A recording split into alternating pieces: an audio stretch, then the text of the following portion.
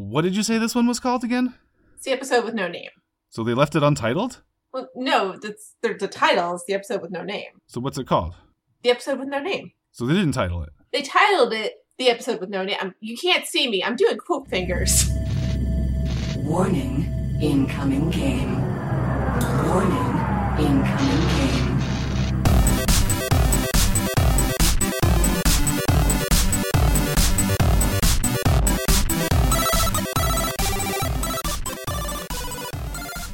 Welcome to Incoming Game, the podcast that has a name. This is the podcast where we watch And rewatch. the 90s animated series Reboot. I'm Jessica, and I've been a fan for a long time. I'm Ben, and I'm watching this for the first time. Each week, we'll take an episode, dissect it, inject some trivia, and try to find our frostiest moments. This week, it's all spaghetti westerns in the episode with no name. So how you doing, Jess? I'm doing pretty good. I watched Jaws for the first time today. For real? Yeah, I've never watched Jaws before. I was underwhelmed. Oh, wow. It's one of those classics I feel like I should know by now. Yeah. It's like my wife, she refuses to watch The Goonies. Oh, she's missing out. Though it's overhyped now. I wonder if that was the problem. Everyone talks about how great Jaws was, and I was just like, eh. Yeah. I remember liking it.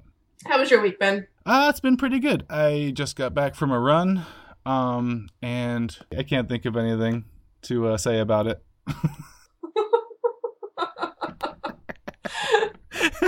All right, we'll lay off the hard questions. How's your wasp situation? Apparently not yet solved. Still in progress. Oh, boy. There's been a few stragglers that have popped in every now and then. Hopefully they will all be dead soon. Well, let's introduce our guest this week, shall we?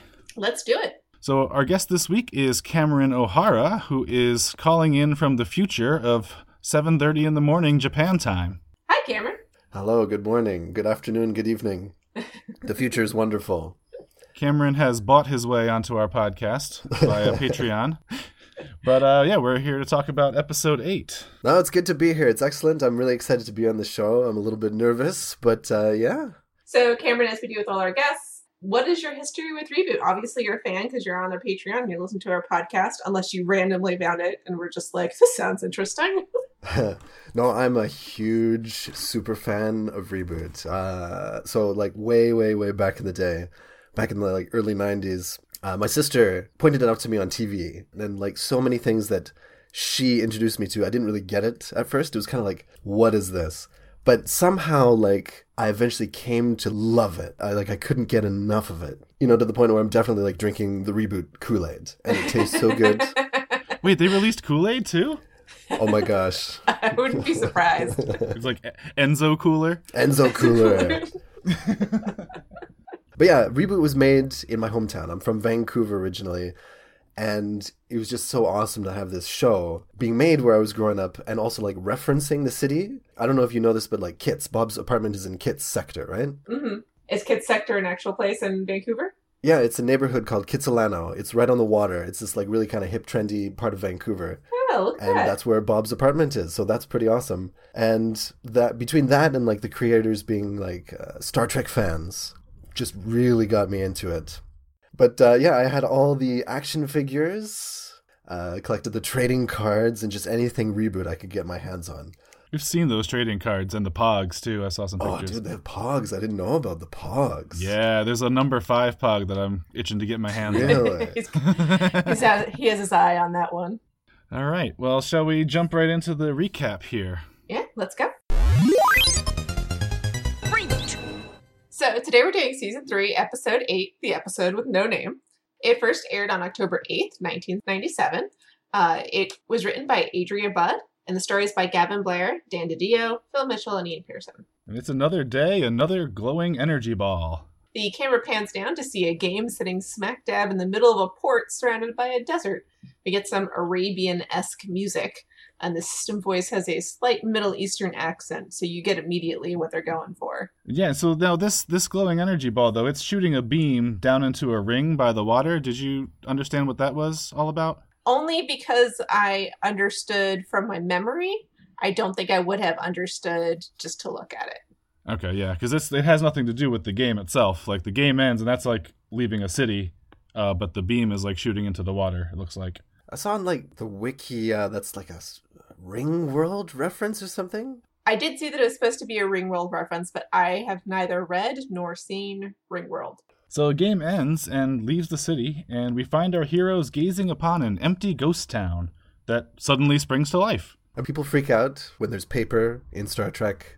There's paper in Reboot. I did the same thing, and I was like, is it weird that there's paper? Has there ever been paper? Oh my god.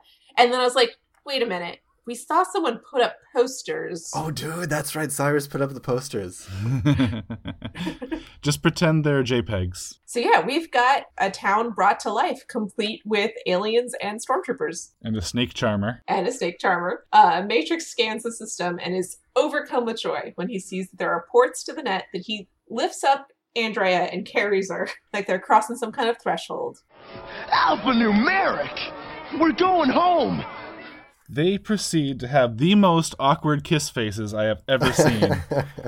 It's super awkward. This huge close-up of Enzo's dumb face going, It's not... Andrea's not so bad, I think, but Enzo is like... He's got his mouth like slightly open a bit. It's not slightly open. It's like... He's going for tongue.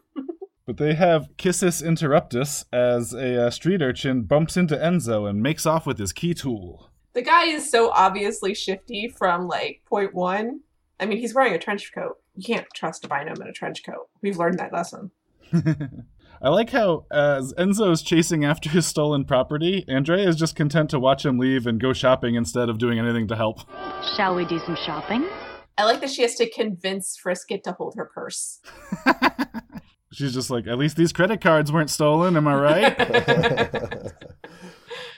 But I like this about them. I like this dynamic, right? Because they're in this committed relationship, but they give each other a lot of independence. They completely trust one another to be okay and to know what they're doing. So Enzo starts doing rooftop parkour, chasing after the urchin. It reminds me glaringly of the Aladdin video game. I feel like shot for shot almost, like bouncing on the thing and then like jumping onto the little stick that's sitting out. Andrea is accosted by the most egregious Middle Eastern stereotypes. Files and data! Files and data! Get your red apples! Fuzz buffers! Please to get your fuzz buffers! These accents were so uncomfortable, especially in the wake of like the Apu controversy. A little bit, yes.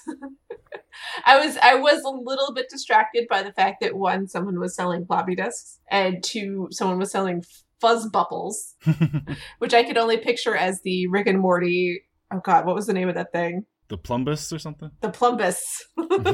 Matrix continues to chase his quarry. As he attempts to slide down a cable, he learns he's just too buff.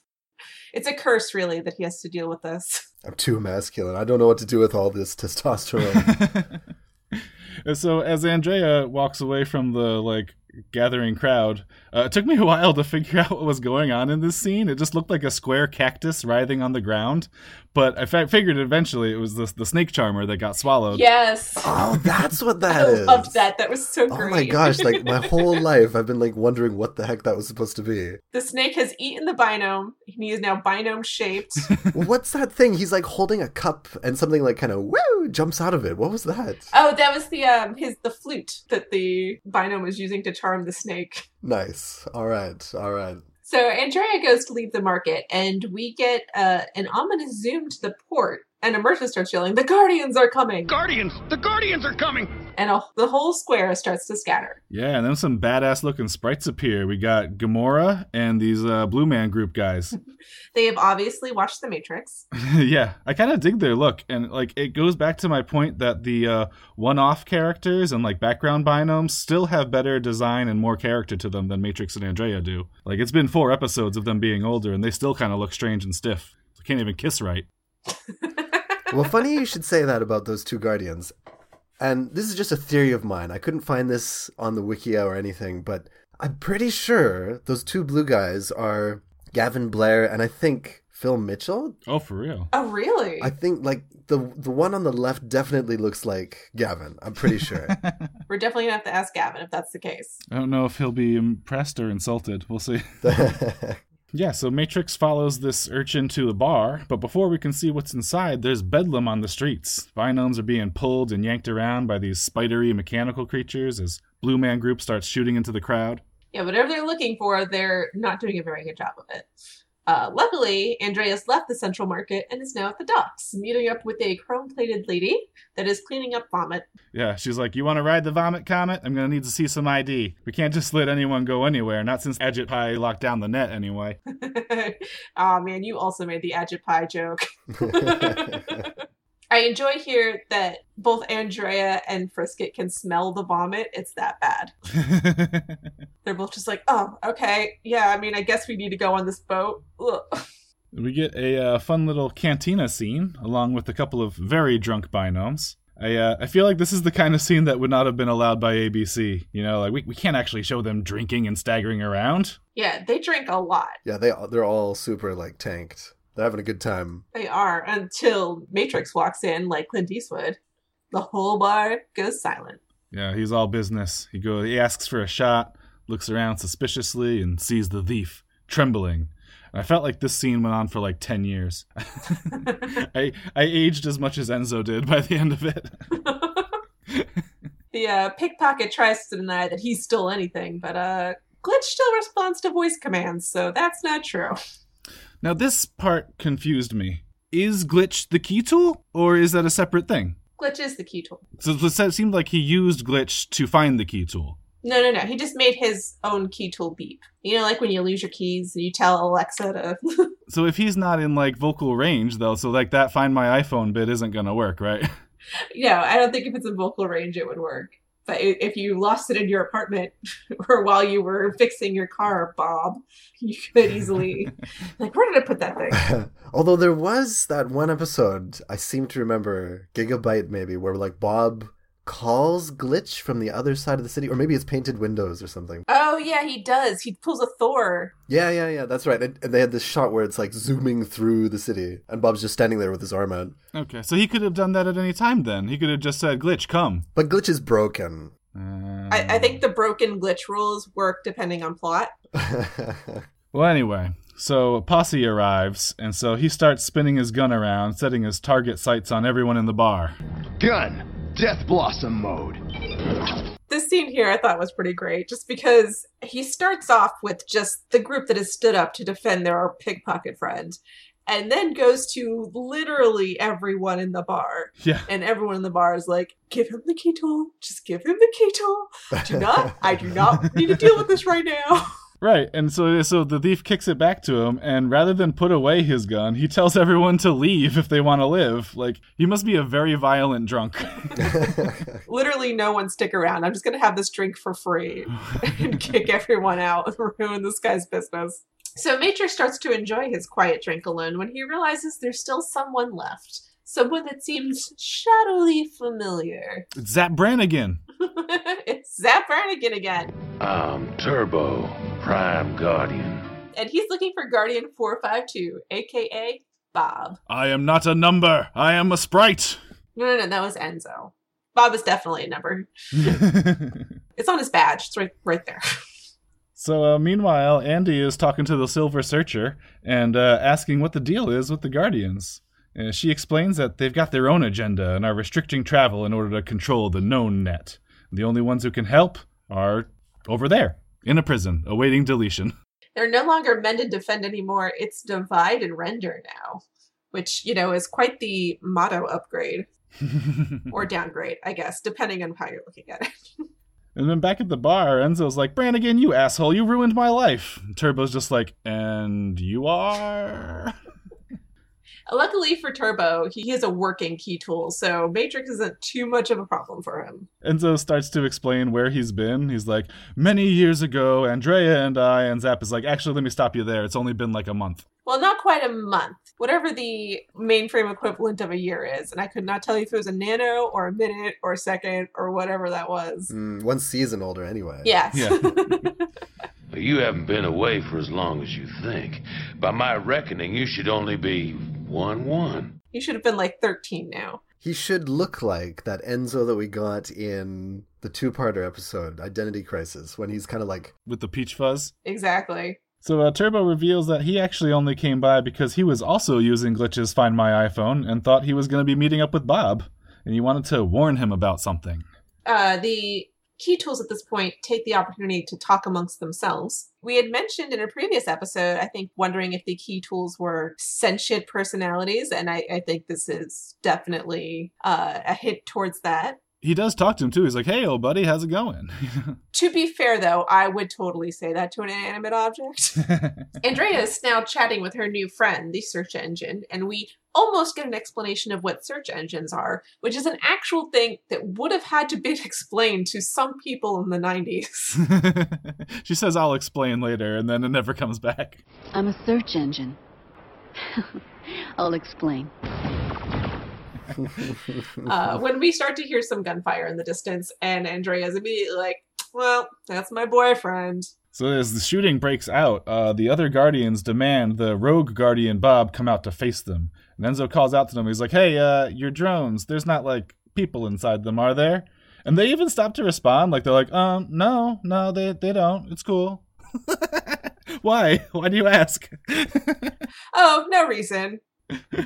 So with that, Turbo and Matrix fire off blasts of their own, destroying the drones. In their brief reprieve after the drone destruction, Turbo gets to fill Matrix in on the rest of the problem, which is that he's infected. And so are all the other Guardians. He's like, you see, we had a big Guardian orgy and everyone contracted this crazy super STD. We just wanted to let Bob know, to get himself checked out. It's another PID. This is interesting here, too, because, like, in previous episodes, they had the Medusa bug, and Bob was like, I'm probably immune, right? Because I'm a Guardian. Now we have a virus that the Guardians are not immune to. So this is kind of fuel for the fire of, like, who would win in a battle, Hex or this new super virus, you know? You're right. This is something that is specifically targeting Guardians. So it's either a virus made for Guardians or something so powerful that the usual Guardian protocols do nothing. So this virus is called Daemon and has infected all of the Guardians except for Bob and Enzo, who are clean. Which, the way that he calls Enzo clean is real creepy. You're clean. Oh, like, is he gonna, like, breed with him? What's happening? You're gonna breed. Clean. He's like implying this, like, you're a virgin, right? He's like, you didn't go to this crazy orgy. No, in the last episode, they already said we are lovers. Yeah, we specifically learned that they were banging last episode. That's true. So Damon is the one responsible for the web creature that attacked Mainframe, and he says now they'll be able to track his icon. Doesn't matter where you go now. They've got a lock on your icon. They'll always be able to track you. So Enzo's like, but what if I go into incognito mode? I open up an incognito browser, and then you can't see me.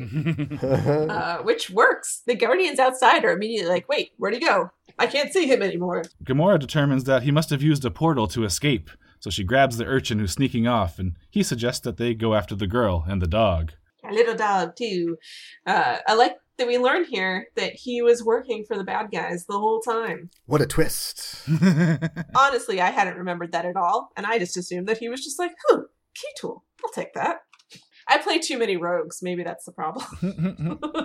So the two blue Guardians surround Andrea, guns drawn, and they live stream the whole thing on a blimp for Enzo to watch. Because apparently they know his fetish is to watch his girlfriend kill people.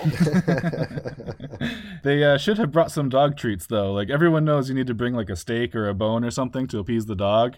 And Frisket dispatches them in short order. That's right. No Scooby snack, no talkies. We get to hear some Western music as the Green Guardian waits for her men to return. But it's not her men that come back. Andrea asks if her drone has a personality chip, and apparently this one does, along with an IQ chip, because it's smart enough to head for the hills. Yep. She asks where her goons are, and Andrea lets her know that Frisket is probably going to shit them out in a few hours.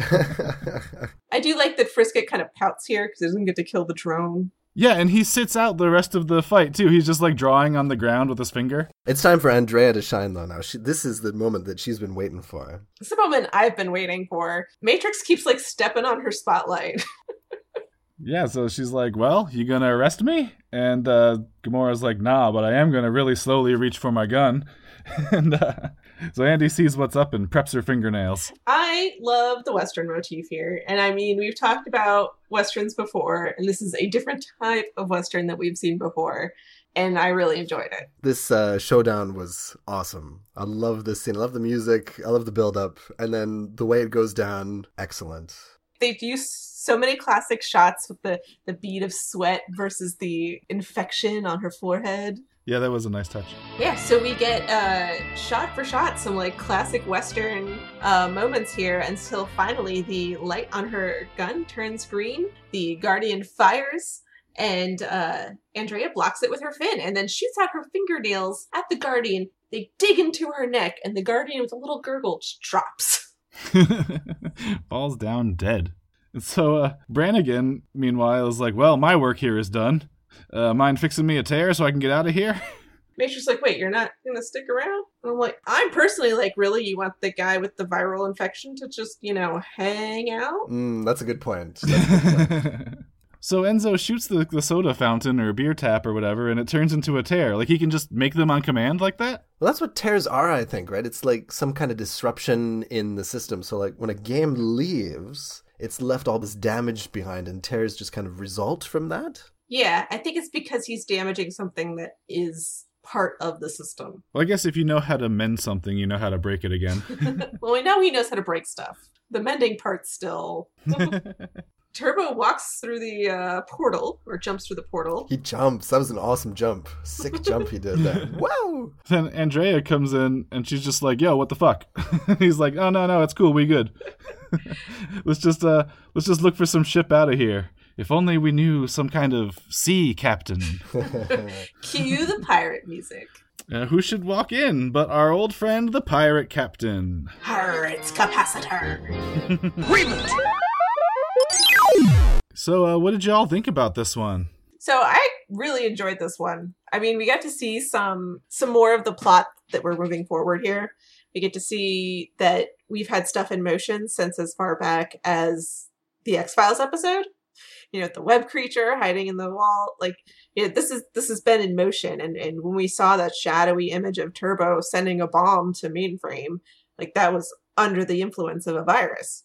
So there's a larger world happening. And that's what I really liked about this episode too. Like, because I kind of understand what you two have been saying about the first 4 episodes were like awesome. And it kind of like the tension kind of goes down after all that building up, right? But for me, this episode brought it all back, It has all these plot points that started back in season 2 and that are going to continue onward. I love this episode. I'm also a big fan of the Western motifs. I'll go into it a little bit later, but we're seeing a different kind of Western motif here. And I think it works really well for adult Enzo. I enjoyed it. But Ben, I think you might have a slight difference of opinion on this one. I don't know where that's coming from. I think it's from the thumbs down emoji that you sent me earlier. Yeah, I mean, I appreciate the like little callbacks and like, some of the Western references and Star Wars stuff like that. But overall, this did not do anything for me. I was bored the whole time. Aww. Seriously.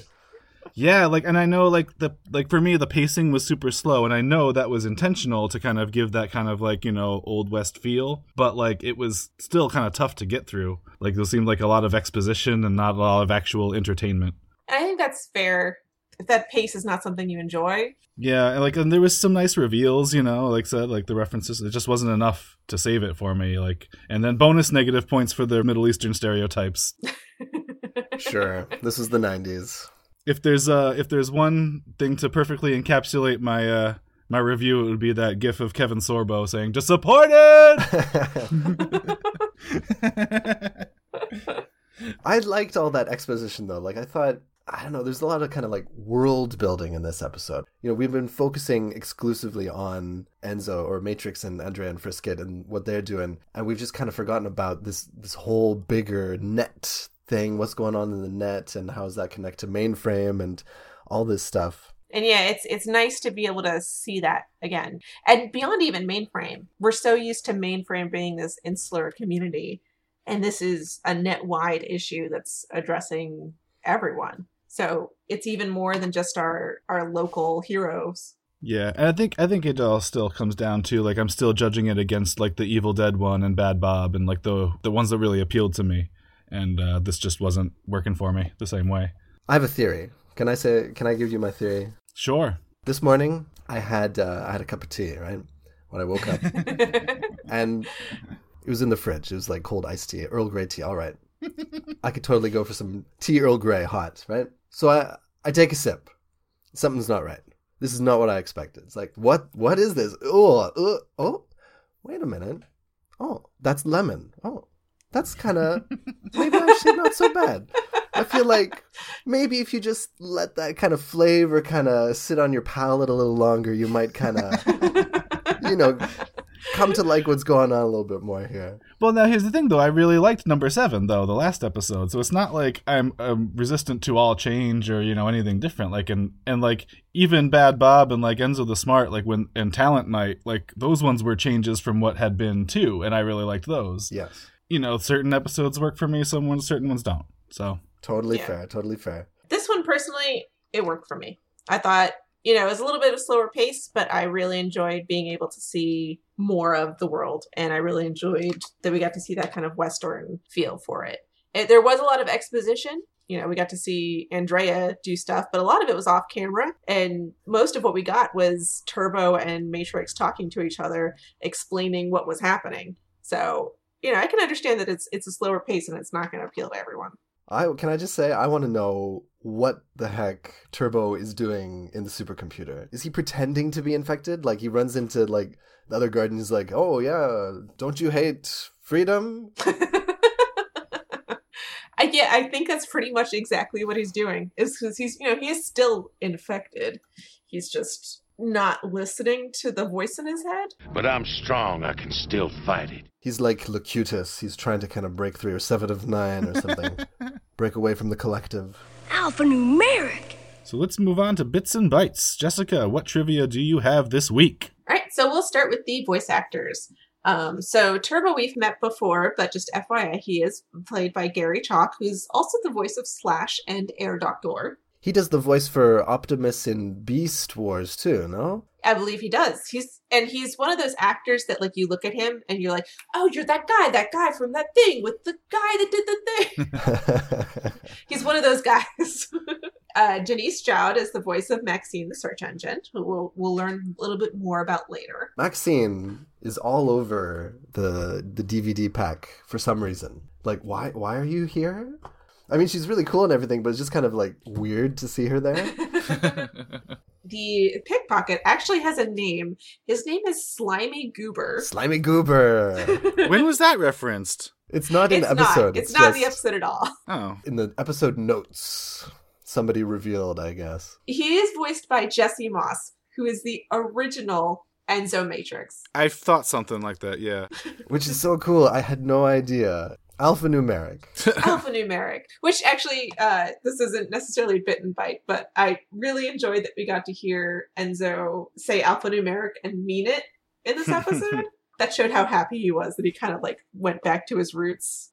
I forget the voice actor's name, but the guy who plays Matrix, like, there's some scenes where he's like really channeling young Enzo and like he's saying certain words like Bob or whatever, like, with a little kind of W in there. Like, it sounds like the original Enzo sometime. And this one too, when he says alphanumeric. I think he does a really good job with it. And that scene, that kind of got to me when he was just like, alphanumeric, and like meant it. So then we'll move on to the episode name, which is the episode with no name. So this is a reference to the man with no name, who is played by Clint Eastwood in A Fistful of Dollars and A Few Dollars More and The Good, Bad, and the Ugly. So we'll go into my little Western riff again here, a lot less than last time.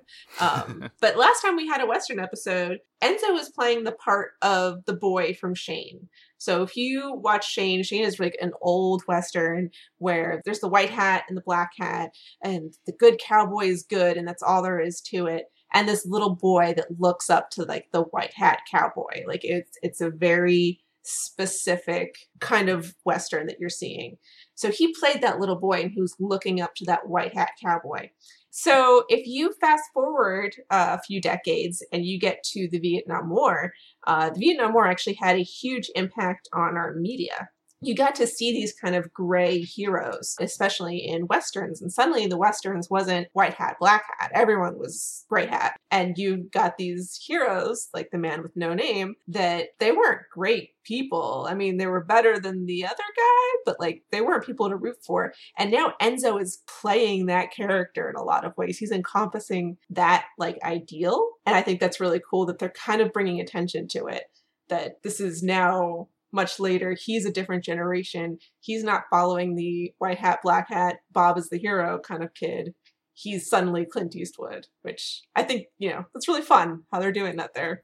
That is really fun. Yeah, that's my first time thinking about it that way too. It's really interesting. So next we get Star Wars. I definitely caught like the Stormtrooper and some other like. I mean, yeah, we got the Stormtroopers. We get the Mos Eisley Cantina and the. I swear it's not close enough for me to get in trouble for copyright music.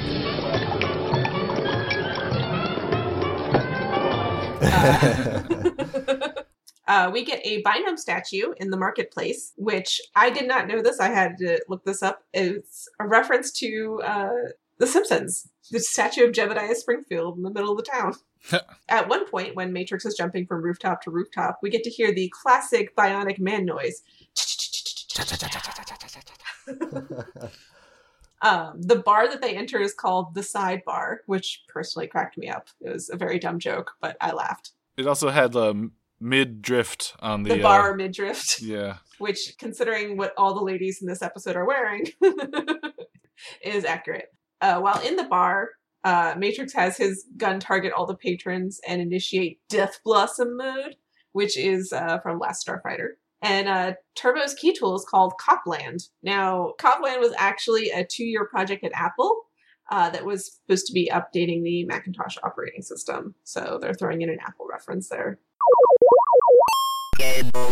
So we don't actually have a game this episode. We get to see the game leaving, but we don't get to see what they were playing.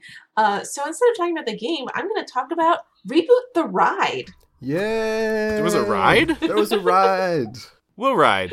So there was actually not one, but 2 rides. What?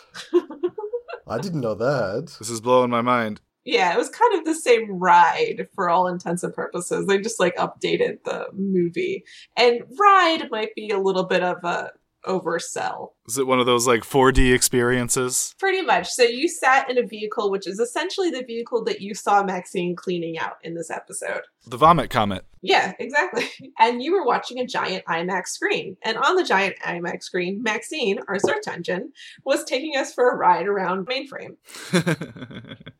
And then we get to see that Megabyte is there and he starts causing some trouble. And that's when Bob has to come in and save the day.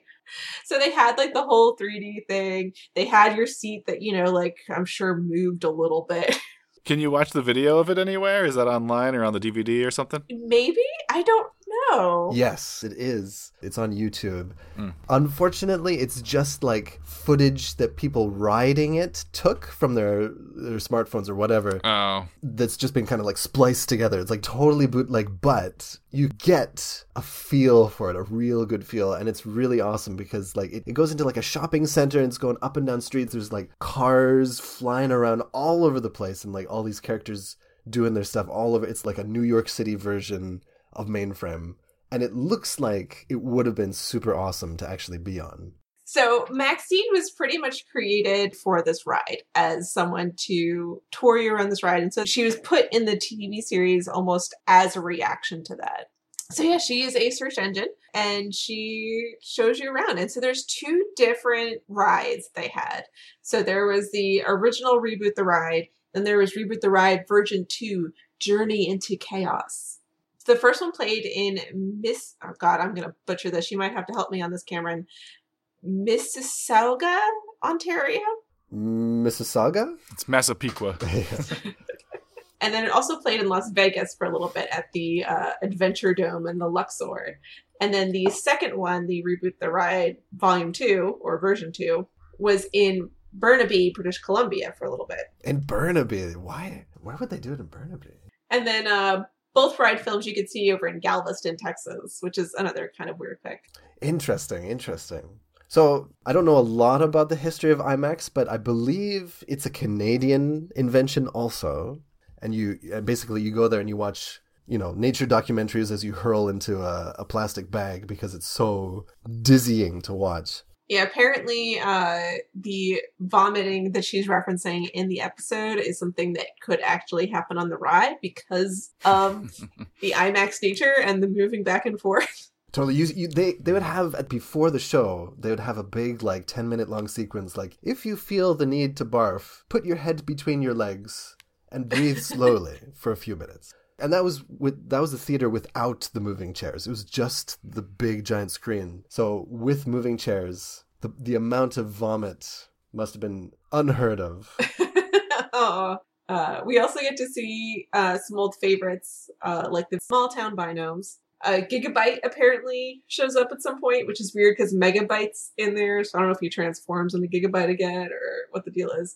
And we get to see Classic Bob, but the Dot that we see is actually third season Dot. Yes, and Classic Bob is voiced by the new Bob. Ian is his name, right? Yeah, the one that we got to see last episode in 7. So I really wish we could have, this was still a thing, and we could go there and watch it. Yes, I want to ride this ride. So if anyone's gunning, inside pool at IMAX, let us know.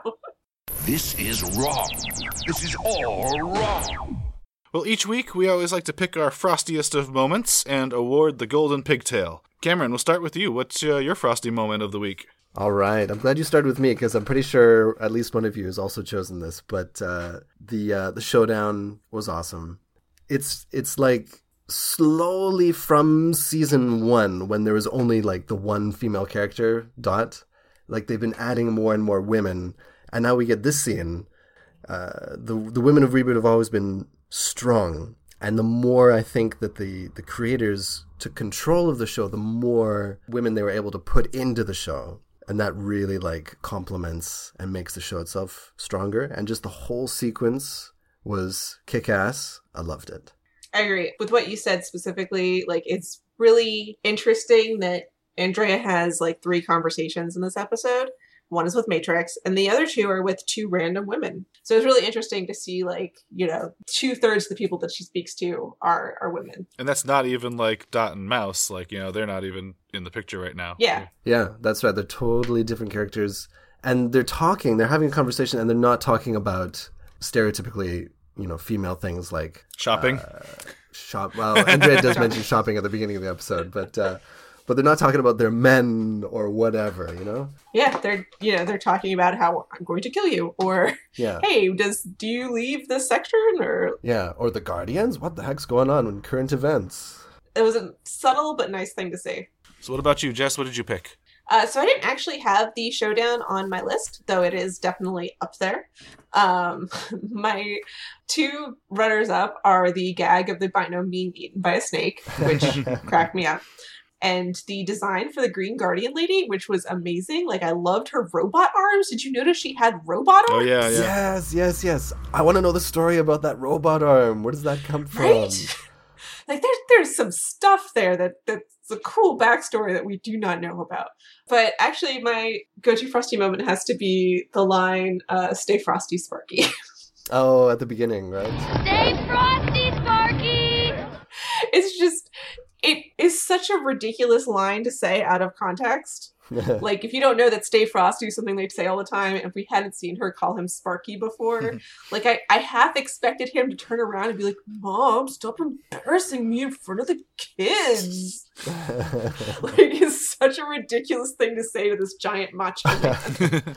But again, it speaks to their relationship, right? And they're super they're like, okay, you just do whatever you need to go and do. That's fine. I'm going to do what I want to do.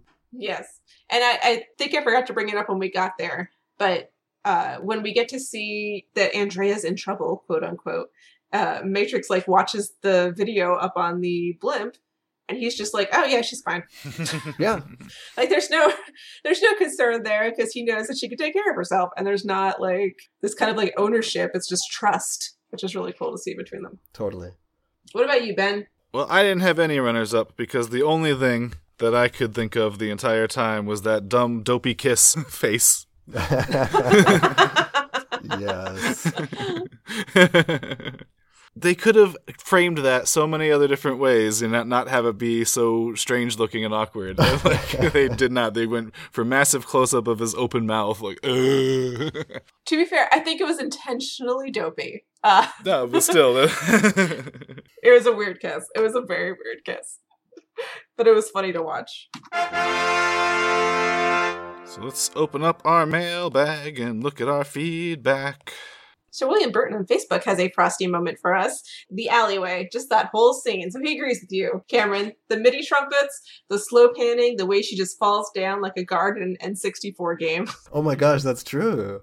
I was really feeling that scene. I love the part where they pan behind their backs. Like, that's such a classic Western moment to, like, pan behind the back and, like, see the belts where the gun is and, like, the close-up on the fingers. Like, you know, really good classic stuff. By the way, that scene right as she's about to pull the gun, I freeze framed that. I was just kind of curious what's on the screen of the gun at that point, and it's like a backwards flaming question mark, which is kind of weird. I don't know if that's something, but I just noticed it.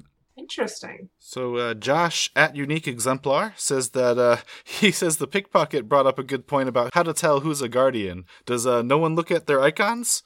Gold and black is a guardian. Green and black infected by Megabyte. I never understood how no one knew Cyrus wasn't working for Megabyte. That's a good point. I don't know if I've ever noticed that they were different colors before. Now I feel like I've missed out on something huge. Oh yeah, time to rewatch. Start from the beginning. Seriously. He says the golden pigtail goes to Matrix for just knowing by a look that there's a tear in what appears to be a cappuccino machine. Aaron Ike on Facebook said this is probably his favorite episode of season 3. So much is teased here. Damon, Evil Guardians, Turbo, alleyway shootout, and gun, Death Blossom. A moment where I felt like I was in on an inside joke, as The Last Starfighter wasn't as culturally familiar as, say, Star Wars. So yeah, Last Starfighter was one that I watched a lot as a kid. So it's kind of fun to see references to that. Kimura at Wackamogoose says that he always thought that this was the Star Wars to the Where No Sprite Has Gone Before's Trek, but this episode worked so much better because it felt like actual plot progression instead of just a whole parody. But his golden pigtail is the bit about the personality chips in the drones, and how after the drone runs away, Frisket just sits there for the rest of the fight, bored out of his CPU. Boozing and Bonding says it was great to see Turbo really for the first time, but no point can top the last couple of seconds where we finally see Captain Capacitor again. Yes, that was awesome to see him again. Nolan Hayes on Twitter says, I firmly believe that Matrix and Andrea's game hopping was a group of people passing their games around. Then, after Matrix started shooting everyone in the game, the user shipped his buggy golf game to a tech center overseas, ending up there. And you know what? I think I may have possibly said that earlier. I totally agree that it is people passing their games around to different computers. Yes. What else could it be? Like, it's the only explanation. It's got to be that. Yeah, because none of them had ports to the net. So this had to be games they were renting at Blockbuster. So they just keep going from computer to computer, back to Blockbuster, and back again. So David Cabrera is apparently begging me to like this one. Sorry to disappoint. We do have several Patreon backers to announce this week. Oh, wow. Thank you, guys. Yeah, so we have 3 new $5 backers, 1 upgrade from $2 to $5 from Kimberly Montgomery. Kim True Grit Montgomery. Then we have $5 pledges from Aaron S. Kaiserman. Aaron, the backer with no nickname, Kaiserman. And Cameral Angeline. Cameral, the Lone Ranger Angeline. Thanks to all our backers. Look out for some new bonus episodes coming soon. Yes, thank you again, everyone. That was wonderful. It's always great to hear that people listen to us and like what we're saying. Also, the WASP problem. I do appreciate help with that. Yes. I think it's time to make this voyage unprofitable.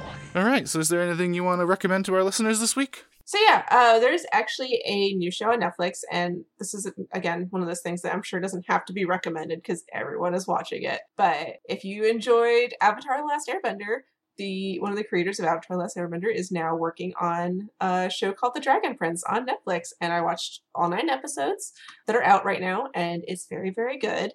And it speaks very loudly to my inner 14-year-old who desperately wanted to be an elf girl with knives. So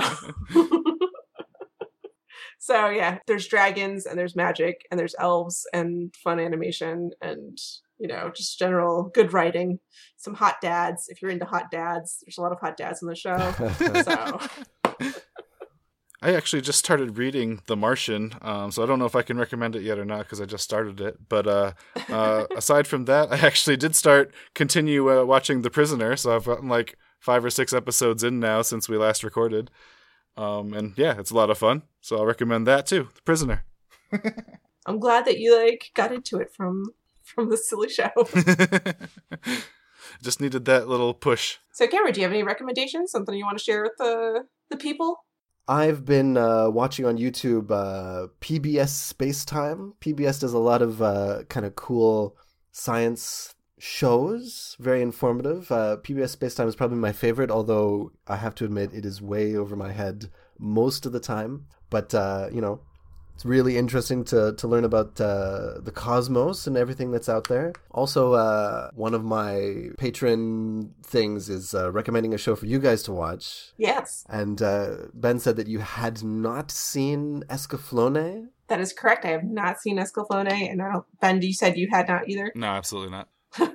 It's a curious show because it was a show that I was really into. Not as much as Reboot, but I was super into it back in high school. But I think it's worth a look for anyone who's interested if you haven't seen it yet. It's a medieval setting and there's lots of fantasy elements, and I don't remember there being an elf girl with an axe. But there's... Now see, this stuff is right up Jess's alley, but it is nowhere near mine. Not at all, eh? I'm intrigued. So, yeah. So what do we have next week, Jessica? Do we have an episode with a title this time? We do, and the title just walked through the door. It's The Return of the Crimson Bino. Hey! So the title kind of gives away the plot there, and so does the end of the last episode. But in addition to familiar face, we are going to get a new face, and I'm very excited about this new character. It's going to be interesting to see your reaction to him. If not the character, the idea of the character. Does Bula come back? Bula does come back. Bula is still in the crew. So. All right, well, that sounds like a lot of fun.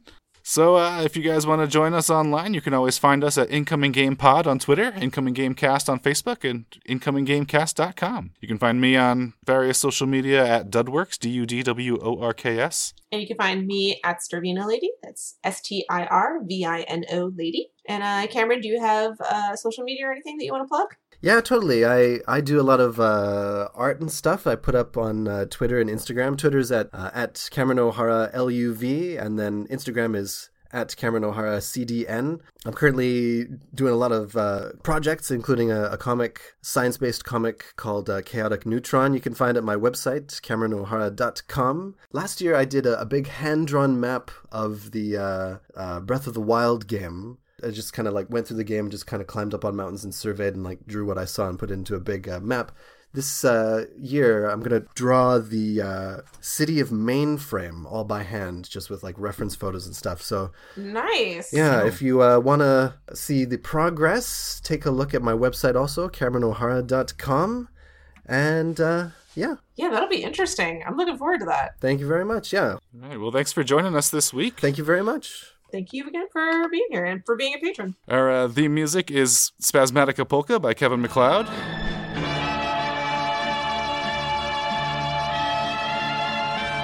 are we supposed to be talking? It's a Western standoff. We're supposed to be staring at each other. Yeah, but this isn't good pod. Oh. Yeah, I guess that's right. All right. Oh well. Stay frosty, folks.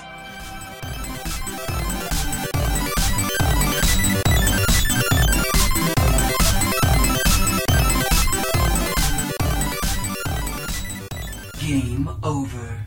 User wins.